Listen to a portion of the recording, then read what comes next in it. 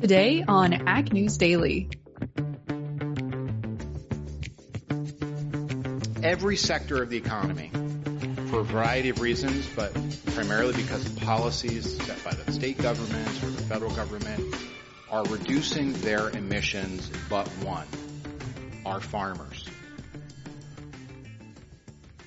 Good afternoon, ladies and gentlemen, and happy Friday here on the Ag News Daily podcast. Delaney Howell joined today by Tanner Winterhoff, sponsored by Your Soy Checkoff. Tanner, it's not a very Friday kind of day. We're going to have really cool temperatures this weekend. Yeah, we got a shot of rain as I woke up this morning, and it looks like we're going to cool off here for a little bit. Not good golfing weather. It depends who you are. Well, I know there's some out there that any day's good golfing weather day. I'm a fair weather fan. I mean, I do like to golf, but I like to golf when it's about 70 degrees and sunny. And this weekend will be highs of 55 degrees and rainy. So not ideal. You're right. As a dad of two softball players, it might not make for a very fun Saturday. No, I would imagine not. Areas of the country that could definitely use some rain, and I wish we could send it their way. On Tuesday, the U.S. Drought Monitor released their most recent estimates as to, just how dry we are here in the United States. And most notably, Texas stood out of all the states. 90% of the state is in drought condition, with well over 50% of the state considered extreme or exceptionally dry. The same goes for states like Oklahoma, Louisiana. Lots of states are continuing to deal with some very dry weather, whereas you turn to other states and they're dealing with some very wet weather. So certainly wish we could send it their way. But this year, the question mark becomes, what happens for Texas cotton? Historically, Texas cotton growers abandon a portion of their planted acres that they consider uneconomical to harvest. And the average for the past 10 years sits around 29% of Texas's cotton crop. But this year, Grow Intelligence is estimating that 47% of cotton may be abandoned this year. Yeah, I have a conversation on a fairly decent basis with Barrett Brown of the Manure Spreader podcast, who's down there, and they haven't planted anything. It's been so dry to where there's zero soil moisture to where it's not worth even putting seeds in the ground. Unfortunately, he told me that there was a crop insurance deadline to where he has to at least to go out and through the motions of planting, which he feels is a waste of resources, his own personal opinion, but we'll also vouch for just how dry it is to where there's not even enough moisture to get a seed to germinate. Well, Tanner, and you think about insurance planting dates, kind of the opposite story is going on, of course, up in the Dakotas, where Prevent Plant is becoming the topic of discussion. The cutoff date to plant corn in most of North Dakota is around May 25th, which is just a couple of weeks away. Farmers have a couple of days. Sorry, a couple of days. Thank you. I'm off this morning, apparently. They have a couple more days when it comes to the soybean crop insurance deadline, which is around June 10th. But a lot of discussion is starting to circulate as to whether or not we will see 2019 Prevent Plant acres, Tanner. And it's interesting. John Newton, who is with the American Farm Bureau Federation, shared some interesting things on Twitter. I like to follow along with him. But and I think actually maybe he switched roles recently. Anyways, not the point. The point is that he shared an interesting graphic earlier this week that said since 1996, there have been 2 years with slower corn planting progress than this year. It was 2013 where we had 3.6 million acres of Prevent Plant corn, and 2019 where we had 11.4 million acres of Prevent Plant corn.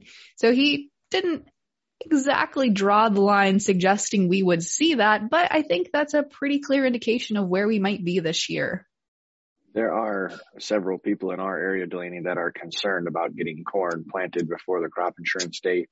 And some have already written letters to their local legislatures to see if there's a way to get that extended, because there's still hope. Obviously, this is one of the most valuable corn crops that farmers in the Corn Belt have planted for a long time. So they want to make sure that they still get their opportunity to do that. But it seems like we're staying on a weather focus because it looks like that North Dakota area you were just discussing and Minnesota are under a freeze warning this weekend. So we've got record high temperatures in Texas that have required the highest electricity use in the history of Texas to battle those heated temps. And you've got freeze warnings up in Minnesota. So temperatures should drop below 30 degrees Fahrenheit. But then, like we were discussing here, our Iowa, Missouri, Illinois area have chances of thunderstorms this weekend with some cool temps. So hot in Texas, cool up in Minnesota, and quite a variety of different weather patterns shifting through the U.S. But let's take a minute right here to have a message from our partner this week. Who mapped the soybean genome? You did. Yes, you. Better varieties are on the way. Today's soybean farmers, that's you, are achieving big breakthroughs in seed. How? By pooling your resources through your Soy Checkoff. Your Soy Checkoff research sequenced the soybean genome to help seed companies and other researchers bring better varieties faster to your operation.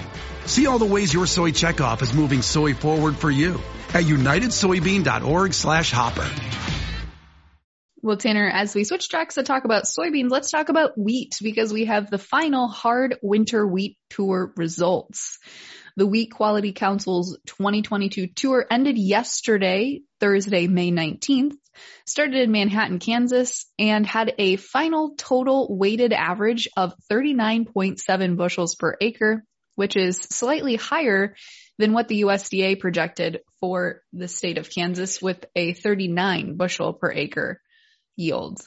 However, more than 80 tour participants predicted total production for Kansas, which is of course the nation's top wheat producing state, will be most definitely lower than the USDA's forecast.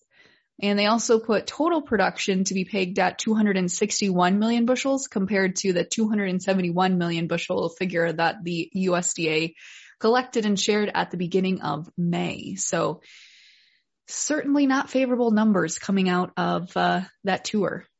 No, and there's not good news coming out of France either. So overnight, coming from Paris, stated that French cereal crops are suffering a hot spell because their drought is worsening. So another 7% decline in their crop rating. That is 73% of their crop is good to excellent. So when you compare it to what you just discussed, their wheat crop is still in fair condition, but the extreme dry weather has continued to cause issues with theirs. But when you transfer down to Brazil and you look at the Safrinha corn crop, they just narrowly avoided a freeze. So it was getting close there. Obviously, we're looking at the states of Mato Grosso and Paraná that have been having really great growing conditions. They've had, a substantial amount of rainfall since planting's gone. They've had great GDUs coming from temperature and climate. And so 30% of Brazil's corn crop looks to be in excellent condition, but there was that hiccup Sunday going into Monday where we thought there would be a chance of a really detrimental freeze, but we escaped. They're still staying really cool. As you push north a little further, they are battling some drier conditions. So not the entire crop rated good to excellent, but certainly a quick little look around the world as to how wheat's doing in France and that second crop corn is doing in Brazil. And wheat is probably most notably the most important crop for feedstuffs, Tanner. I mean, you can deal without protein to some extent with livestock, but you have to have wheat to produce bread and pasta and some of those cheaper products that everyone can afford at the grocery store. So that certainly is interesting news on this Friday afternoon. But I want to switch tracks here a little bit and talk about the dairy industry. This is something that's been going on. We haven't shed a lot of light to, but there has been an ongoing dairy feud between the U.S. and Canada, and this has gone back for years and probably decades, actually. But under the USMCA agreement, there were supposed to be some policy changes that were enacted. And so basically this past December, It was ruled by the World Trade Organization that Canada had manipulated its tariff rate quotas in order to limit the amount of U.S. dairy imports that they were purchasing. So we got that ruling, and now American dairy groups are calling for retaliatory tariffs. And Vilsack said Canadian officials should be capable of reading between the lines about what's next. But he didn't give an indication of what's next. He just shared that is what's on the path forward. I would assume that they're going to hold Canada's feet to the fire, but they're really trying to push. And he said that the issue is one that he's not going to give up on, but they're essentially trying to get more U.S. dairy imports into the Canadian market, which of course uses a quota system up there in Canada. Yeah, another one of those investigations that it'll be interesting to see what the actual penalty is, one side to the other, whatever facts come about. But another segue, even kind of closely related investigation-wise, comes as proposed changes to dicamba use were presented on May 16th. So just earlier this week, Bayer submitted a proposed amendment for their 2020 registration of its XtendiMax herbicide. So it involves additional use restrictions for counties where federally listed threatened and endangered species are present. So Bayer has supported the request that has come from the EPA, with several studies conducted during 2021 in growing seasons, both here in the U.S. and across the seas, to help document for the U.S. District Court of Arizona that is currently brought that lawsuit over dicamba registration. So basically what is stating here is now the EPA has 9 months to respond to the new proposed label restrictions from Bayer. That'll have a decision done by December 22. So we are still good to go for the 22 crop year to go with the guidelines that are already in place, but possibly by the end of the year, we may have new label restrictions for 2023. So in an emailed statement from BASF, they stated that their company has not made a decision on proposing alternative restrictions to its Ingenia herbicide. So just XtendiMax right now. The court filing was prompted, like I said, coming out of Arizona, but they're warning here at the end of this article to make sure that you know what the label changes were for 2022. So I quick looked that up, Delaney. It looks like it affected Minnesota and Iowa, and it was mainly related to cutoff time. So on March 15th, the EPA announced the federal label amendments that stated for 2022, you could not spray dicamba on crops in Iowa after June 20th. You can't spray them in Minnesota south of Interstate 94 after June 12th and north of Interstate 94 after June 30th. So those were the only changes to the dicamba label for this crop year, but certainly another case that we need to keep an eye on in case something changes to that label. My question is, and I'm not saying that anyone should go out and spray dicamba when they shouldn't be, but how do they know, or what are they going to do if someone is spraying outside of those windows? So it's my best understanding is it's just generally policed. Obviously, DNR can do it, but most of the time it's neighbor reported. Neighbor or general public reported. You would see an XtendiMax tote on the spray trailer, seeing a sprayer rolling, and then say it's June 30th. You'd probably just get turned in. So there are penalties that come with that. I'm not sure what they are, but there are very few actual EPA related agents or agencies out there policing this. And most of the time it's related to public reports, which when you talk about environmentalists, that certainly doesn't seem to be a shortage of them out there monitoring what agriculture is doing. Well, Tanner, before we get to the markets, let's take a quick pause once again to hear from today's sponsor. Who mapped the soybean genome? You did. Yes, you. Better varieties are on the way. Today's soybean farmers, that's you, are achieving big breakthroughs in seed. How? By pooling your resources through your soy checkoff. Your Soy Checkoff research sequenced the soybean genome to help seed companies and other researchers bring better varieties faster to your operation. See all the ways your Soy Checkoff is moving soy forward for you at unitedsoybean.org/hopper.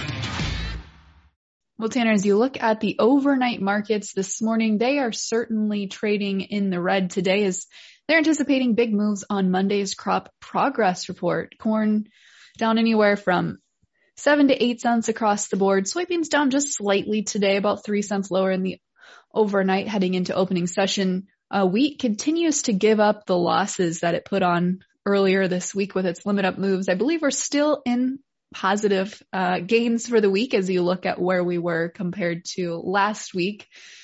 On the livestock side of things, Tanner, we're continuing to see some mixed trade in the cattle complex with live cattle higher this morning, feeder cattle lower, and lean hogs lower as well.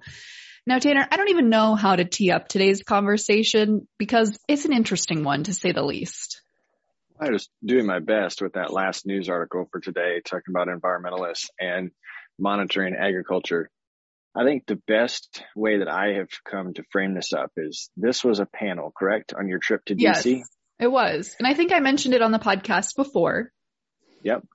And what we have chosen to do is take some clips, some responses from that panel discussion. Again, we will do our best to give segues and some viewpoints between those. But I think the reason that we feel it's beneficial for our audience is just the pure idea of exposure. To give you an idea of what maybe, if you want to throw air quotes around it, the other side is thinking and considering, because the more that we are aware, the more that we as agriculture can rally together and make sure that we have everything moving for us in our own best interest. Would you say that's right?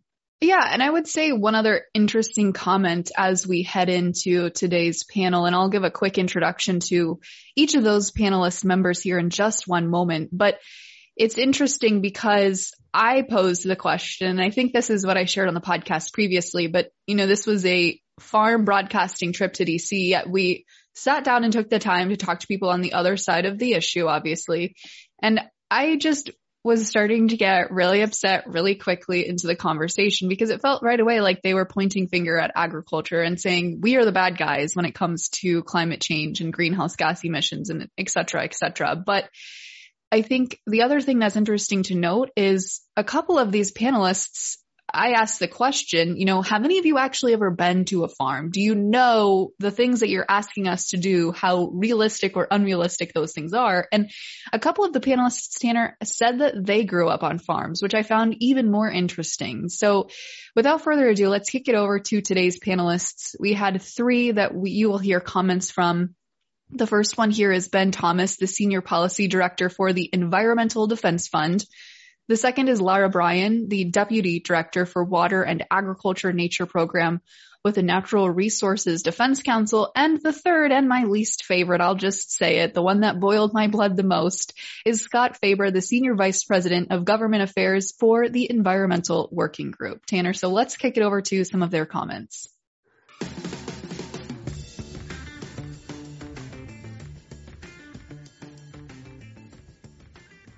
From listening to this conversation, the way I want to frame up the first clip here is it was a question focused around the Farm Bill and what items are included in the Farm Bill is specifically related to incentives to farmers for potentially helping reduce greenhouse emissions. So it's certainly a different answer than I would expect to a question of how do you incentivize farmers to do more or do better. But let's key it up to this audio file here for reflection. One thing we're really focused on is ambition around methane.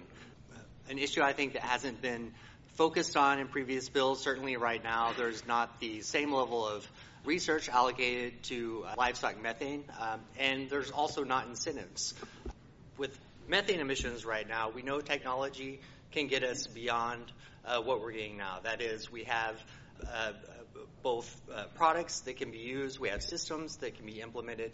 We also have strategies that can be used that will reduce livestock methanes or redirect them. What's missing is the incentives. The Farm Bill is all about incentives that produce results, and I think if we took the right approach here, we can actually work with producers to get greater uptake and see a reduction in methane emissions that is a big part of the climate impacts we're seeing today. This next one, Tanner, is the one that really got to me. Scott was talking out of both sides of his mouth, unfortunately, and made the comment here coming up that we'll share that farmers are the largest contributor to greenhouse gas emissions. And again, pointed the finger at farmers saying we aren't doing enough to be stewards of the land. And that's kind of a bogus claim that we make. So without further ado, here are Scott's lovely comments. What I know everyone in this room knows, but it probably bears repeating, which is that unless we reduce greenhouse gas emissions from farming,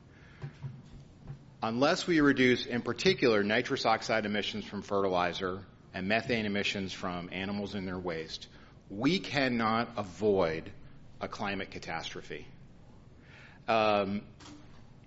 Every sector of the economy, for a variety of reasons, but primarily because of policies set by the state governments or the federal government, are reducing their emissions but one, our farmers. Right now, agriculture accounts for about, or at least 10% of U.S. greenhouse gas emissions. But as every sector reduces their emissions and agriculture increases emissions, agriculture's share of U.S. emissions will grow, perhaps to 20% by the end of this decade or 30% by the end of the next decade. Can't tell a story about our farmers being the best stewards when they're the biggest source of greenhouse gas emissions. So if we want to treat this crisis like a crisis, we need to dramatically increase conservation spending, as Senator Stabenow and Congressman Scott proposed in the Build Back Better bill. But we also need to spend smarter. We not only need to spend more, we need to spend smarter. Right now, 2/3 of our farmers are being turned away when they seek conservation assistance through EQIP and CSB, when they offer to share the cost of practices that reduce greenhouse gas emissions. So think about that for a moment. Farmers are coming to USDA, oftentimes with their own resources in the case of EQIP, and saying, we want to help share the cost of reducing greenhouse gas emissions. And our government, because of our misplaced spending priorities, is turning them away. But that's just half the problem. The other problem is that of the money that is going out the door, 80% of that money is going to practices, to climate smart practices. 80% of that money is going to practices that do little or nothing to reduce emissions. So only 20% of the money that we spend through our Working Lands programs goes to practices to reduce emissions. And what's even more troubling is that some of the money we taxpayers provide to farmers to help share the cost of these practices are actually increasing greenhouse gas emissions. So the short answer to your question, that was the long answer to your question. The short answer to your question is we've got to do better. We've got to spend more. We've got to meet demand for our conservation programs, but we've also got to spend smarter. In particular, we need to make climate the primary focus of programs like EQIP. We need to turn the conservation stewardship program into a climate stewardship program that is only eligible to farmers who take steps to reduce emissions.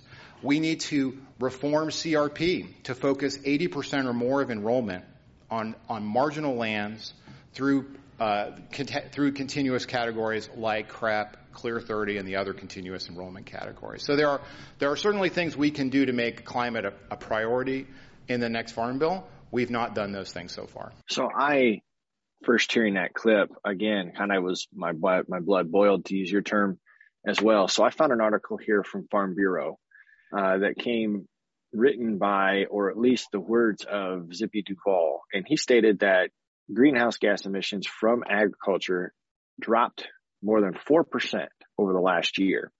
And that was according to the EPA. So like you said, talking out of both sides of their mouth. Yes, it continues to show ag represents 10% of total U.S. emissions, but that is lower than any other economic sector when you combine them. So you have to look on a broader picture. But the greatest thing is that drop was 4.3%. And a majority of those come from tillage practices and manure management. That's fine. But we as farmers are continuing to find more efficient ways to go about doing things. And it's just unfortunate that, in my opinion, there's such a closed process in their minds. The incentives for farmers, I feel like they're there and they're coming. I think there's a segment coming up here in a little bit that'll lead into this. But it's interesting. The next conversation focuses a lot on methane emissions and the science around that. Should the USDA be stepping up to help with cost share? So right now there's no assistant in place, but these next comments kind of shed light around their opinion as to how they think a program could be successful going forward.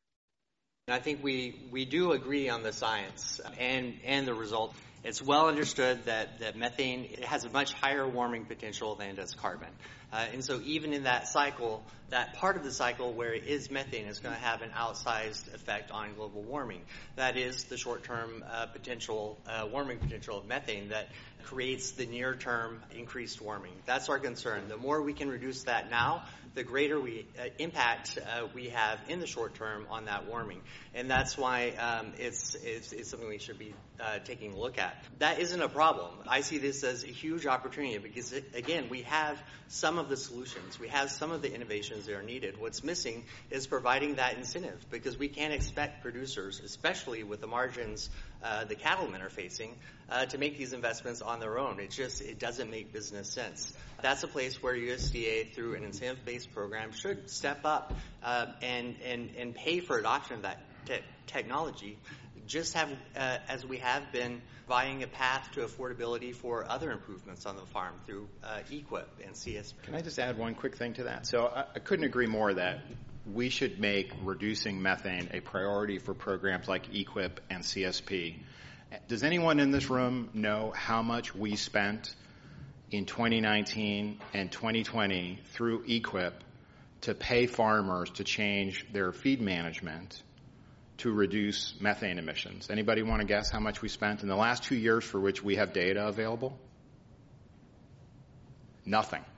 Zero. We spent $1.2 billion a year through the Environmental Quality Incentives Program to share the costs of practices that help, among other things, reduce greenhouse gas emissions. We did not send a penny on practices that can help farmers reduce methane emissions.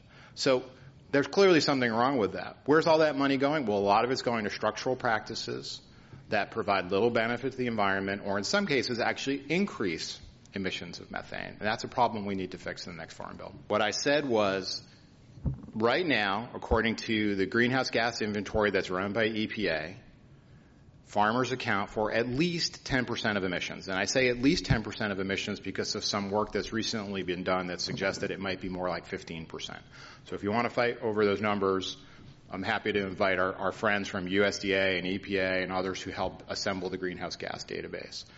The trends are easy to predict because you can look at the trends over the last 5 years and 10 years, looked at other sectors, transportation, energy, industrial, residential, and see emissions going down and compare that with the trends that we see from agriculture. Again, according to the government's own greenhouse gas inventory showing the trends going up. If those trends continue in the same direction, that's a bad business case for agriculture. And that's why it's so important that we take steps now in this Farm Bill to make the reduction of these emissions the primary focus of these conservation programs. Even if you don't agree with me, let's say you say, okay, those are the government's numbers or worse, EWG's numbers, right? Even if you don't agree to me, do we really want to unnecessarily, needlessly take the risk that our farmers could be responsible for 20% or 30% of greenhouse gas emissions when we can choose today in this Farm Bill to redirect money that's not doing us much good to the farmers who are lining up at these county offices saying, I want to change how I use fertilizer. I want to change how I feed my animals. I want to change how I manage my manure to reduce those emissions. And you know what they're being told? No. They're being told no because we're investing that money in other things that don't produce as many benefits. That's just bad for farmers. It's bad for the environment. It's bad government. It's interesting to get their perspective on whether or not they have been to the farm seeing the practices on the farm. But when you look at an article here from Penn State Extension, the numbers continue to drop.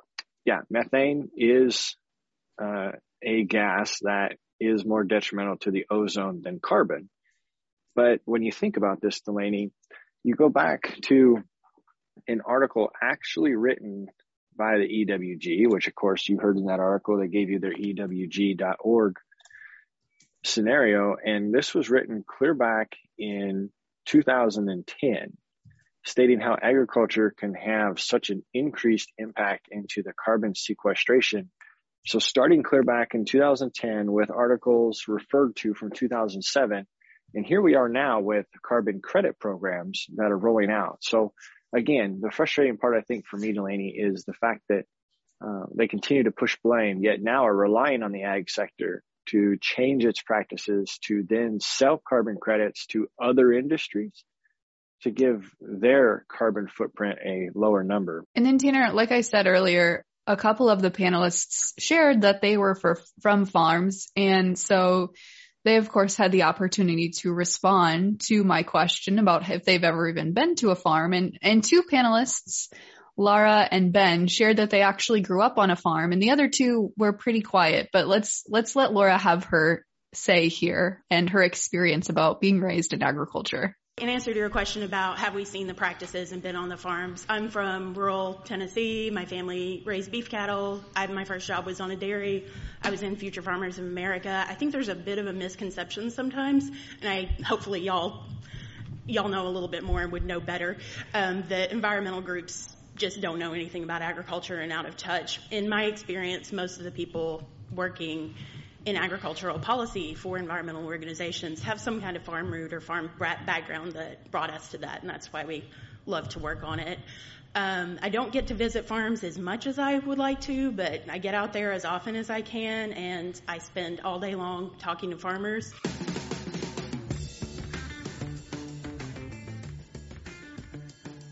So, Delaney, I think overall, it might have been tough to listen to, listeners, but overall we wanted to share perspective because this is the conversation that Delaney witnessed happening at the Capitol, a constant barrier, whether it's truths and untruths, whether it's just political speak, like you said, out of both sides of your mouth. That's why we felt we should include it, is to at least share some perspective. Yeah, absolutely. I hope that other people feel at least somewhat moved to speak with their legislators and make sure that they understand what you're doing. I know a lot of our listeners have good relationships with a lot of their local representatives, which I think is ultimately what you have to do because those people are heading to DC. They're enacting legislation that hopefully they understand the impacts of what that has and what that does for agriculture. And ultimately we're feeding the world. So they have to consider that at the end of the day.